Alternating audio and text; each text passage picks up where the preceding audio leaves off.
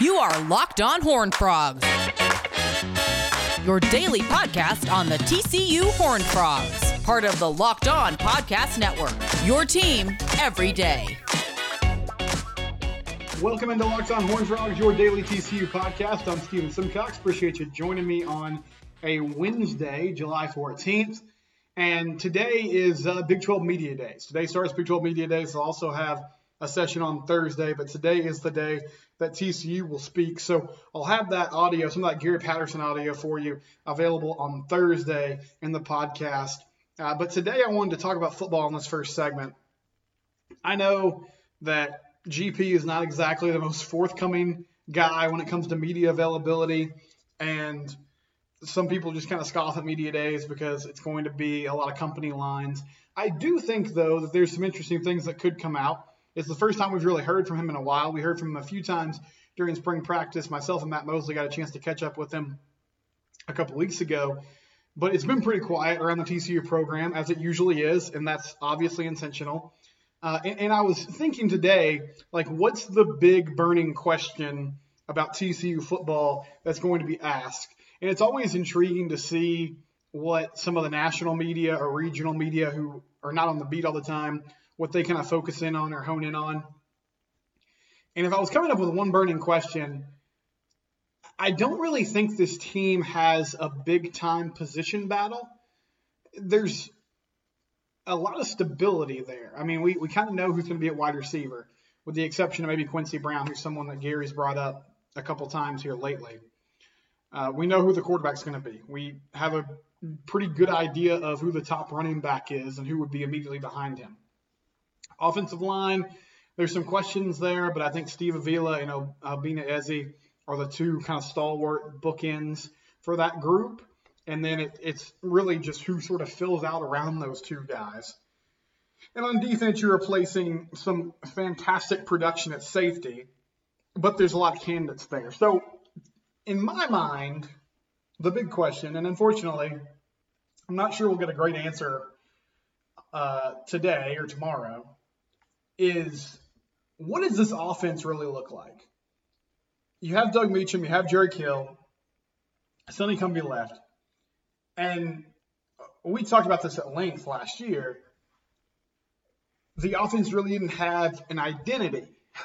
They were running some air raid concepts. They were running some very old school, almost like two backs in the backfield, downhill running style concepts. Now, I think towards the end of the season, the Oklahoma State game might be the best example. We saw an identity start to get formed. They want to run the ball, power run game, downhill, and then off that, go to some, deep passing concepts, especially to a guy like Quentin Johnson on the outside. Saw some of that against Louisiana Tech, and that's one of the reasons why it was a big bummer that they didn't play Arkansas in the Texas Bowl, because that would have been another opportunity to see the team, see the offense, what kind of base plays were they running, what kind of formations are they coming out in against an SEC opponent. Doug Meacham's obviously like an old school air raid dude. That's not what they ran exclusively in 2020. Now with the full offseason, now with Max Duggan getting more used to whatever it is that they're trying to preach there, what are some of the core concepts of this offense? Because there's a lot of playmakers. There's a bunch of dudes with promise. How are you going to put them in situations to succeed? How are you going to get the ball to guys in space? Because as great as Quentin Johnson was at times, there was a 3 or 4 week stretch where he wasn't even really touching the ball. Zach Evans kind of came into the program late. Are they going to get him more involved in the passing game this year? They've stockpiled some tight ends. Actually added someone today, or added someone a while back. It sort of leaked out today. What does that mean for the team? What does that mean for TCU football? What kind of identity they're trying to establish on offense? So to me, that's the big burning question. And I don't know if Gary will get asked about it. I think he'll probably get a question about play calling. He's a defensive guy, so I can't imagine he's going to go too in-depth on it. And we'll also get to hear from Max Duggan and O'Shawn Mathis. And if I can track down that audio, I'll try to bring it to the table as well on Thursday or Friday. Max has done some post-game media availability. I think he spoke last year after the Oklahoma State game with, I believe it was Chris Budden who was doing sidelines. And other than that, though, we haven't really heard him talk. So I'm just interested in hearing what he has to say, what his, kind of command level in front of the media is like. Usually they do these breakout sessions where it's sort of a scrum and they get asked a lot of questions. Not sure if that'll change with COVID. O'Shawn Mathis will also speak, and he's another guy that hasn't talked a whole lot in his career. I'm sure they're TCU football players, and Max is the coach's son. So I think to a certain extent they're going to have a narrative that they'll stick to, but it will be nice to hear from those players as we barrel towards football season. So media days today, we'll sort of unpack that tomorrow. And I think the big question is, what does this team look like on offense? Also, it came out today that Jacarius Spivey, I believe that's how you say his name. He's a tight end from Mississippi State. Last season, he had 11 receptions for 121 yards, 11 yards per catch. Had a nice game against Ole Miss in the Egg Bowl. He's a grad transfer. He's going to come into TCU and play this upcoming season. He's got some immediate eligibility. He is big at 6'5", 240 pounds, and originally from Monroe, Louisiana. Experienced player, big frame, someone that you would expect to help blocking in the run game and also popping out and catching the occasional pass. They're replacing Artavius Lynn and Pro Wells, who I think were two guys that were underused in the last few seasons. Pro had some opportunities that he missed on, unfortunately, but I think overall neither of those guys got the ball a whole lot or as much as we would like to see. So another big body in the middle of the field can also block. It's a nice addition, some depth. I think it's a good call by the TCU coaching staff bringing him in here, and we'll see what he does moving forward. Coming up next, I'll try to recap some of the things that are happening with TCU baseball. MLB draft has been going on the last few days. What does that mean for the Frogs? Before we do that, though, I do want to tell you about Rock Auto. Rock Auto is a great website. It's a family-owned company that's exploded now, and it's a big national brand as well. One of the things that's great about Rock Auto is it's a really good website for people like me who don't know much of anything about cars, but it's also a really good resource in place for folks who do their own work or mechanics. It's easy to use. You can go there, you can compare prices, you can compare manufacturers. You're not going to feel overwhelmed. You're going to feel like, hey, I made a good choice. I at least have the parts I need, know whether I can install it, do the next part. That's another situation, that's another scenario. But I at least have the confidence that I have the right part for my make or model, my vehicle, that's going to improve the quality of my car. RockAuto.com, they have a drop-down menu. Click on that when you get to the website. Tell them that you heard about them from the Locked On Podcast Network. That helps us support the people that support the show. Again, that's RockAuto.com. Back here on Locked On Horned Frogs, your daily TCU podcast. I'm Steven Simcox.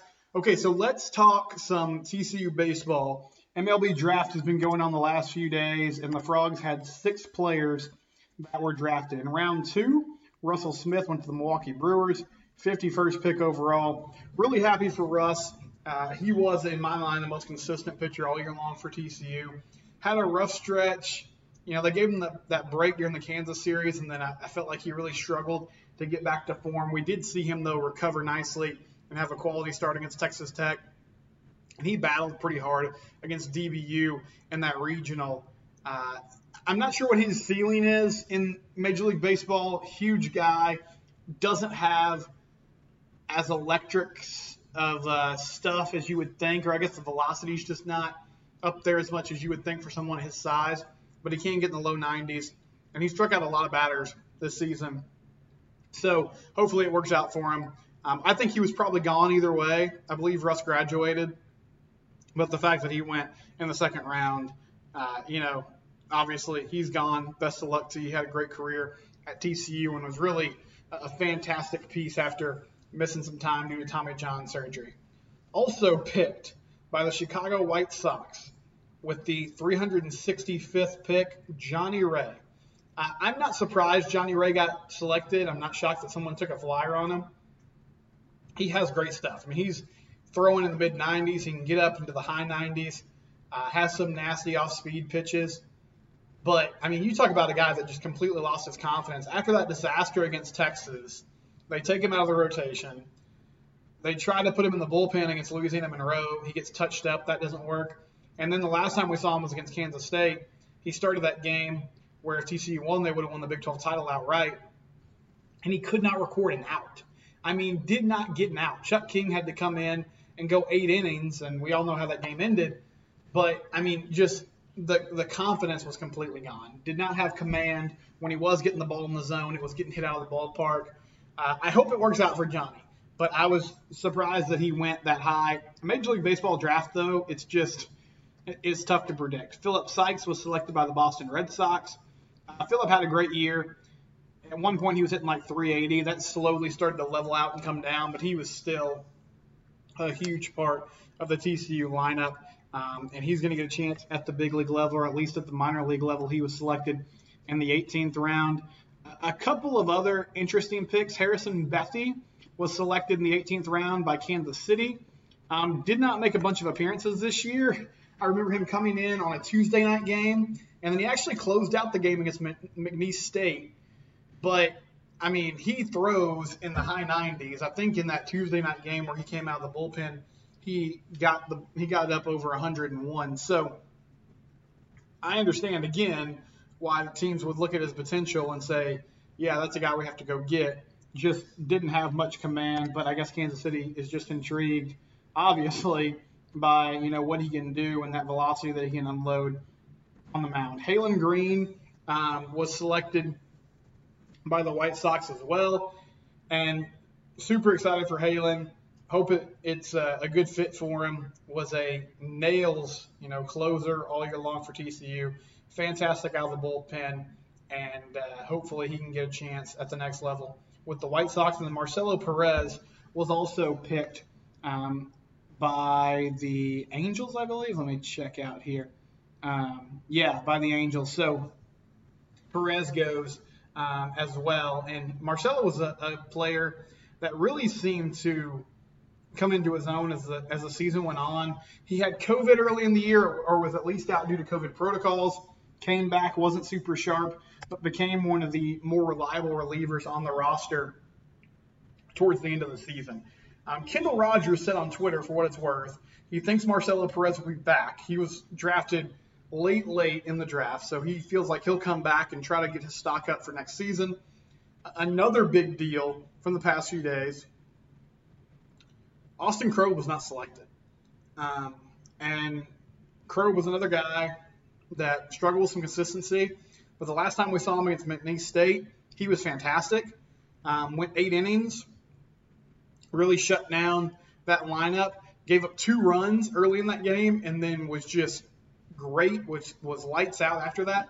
And that was I think that was a really good example of mental toughness, because McNeese State went up 2-0. Braden Taylor hits a bomb in the bottom of the first to cut it to 2-1, and then it was 2-1 up until the 7th inning, I believe.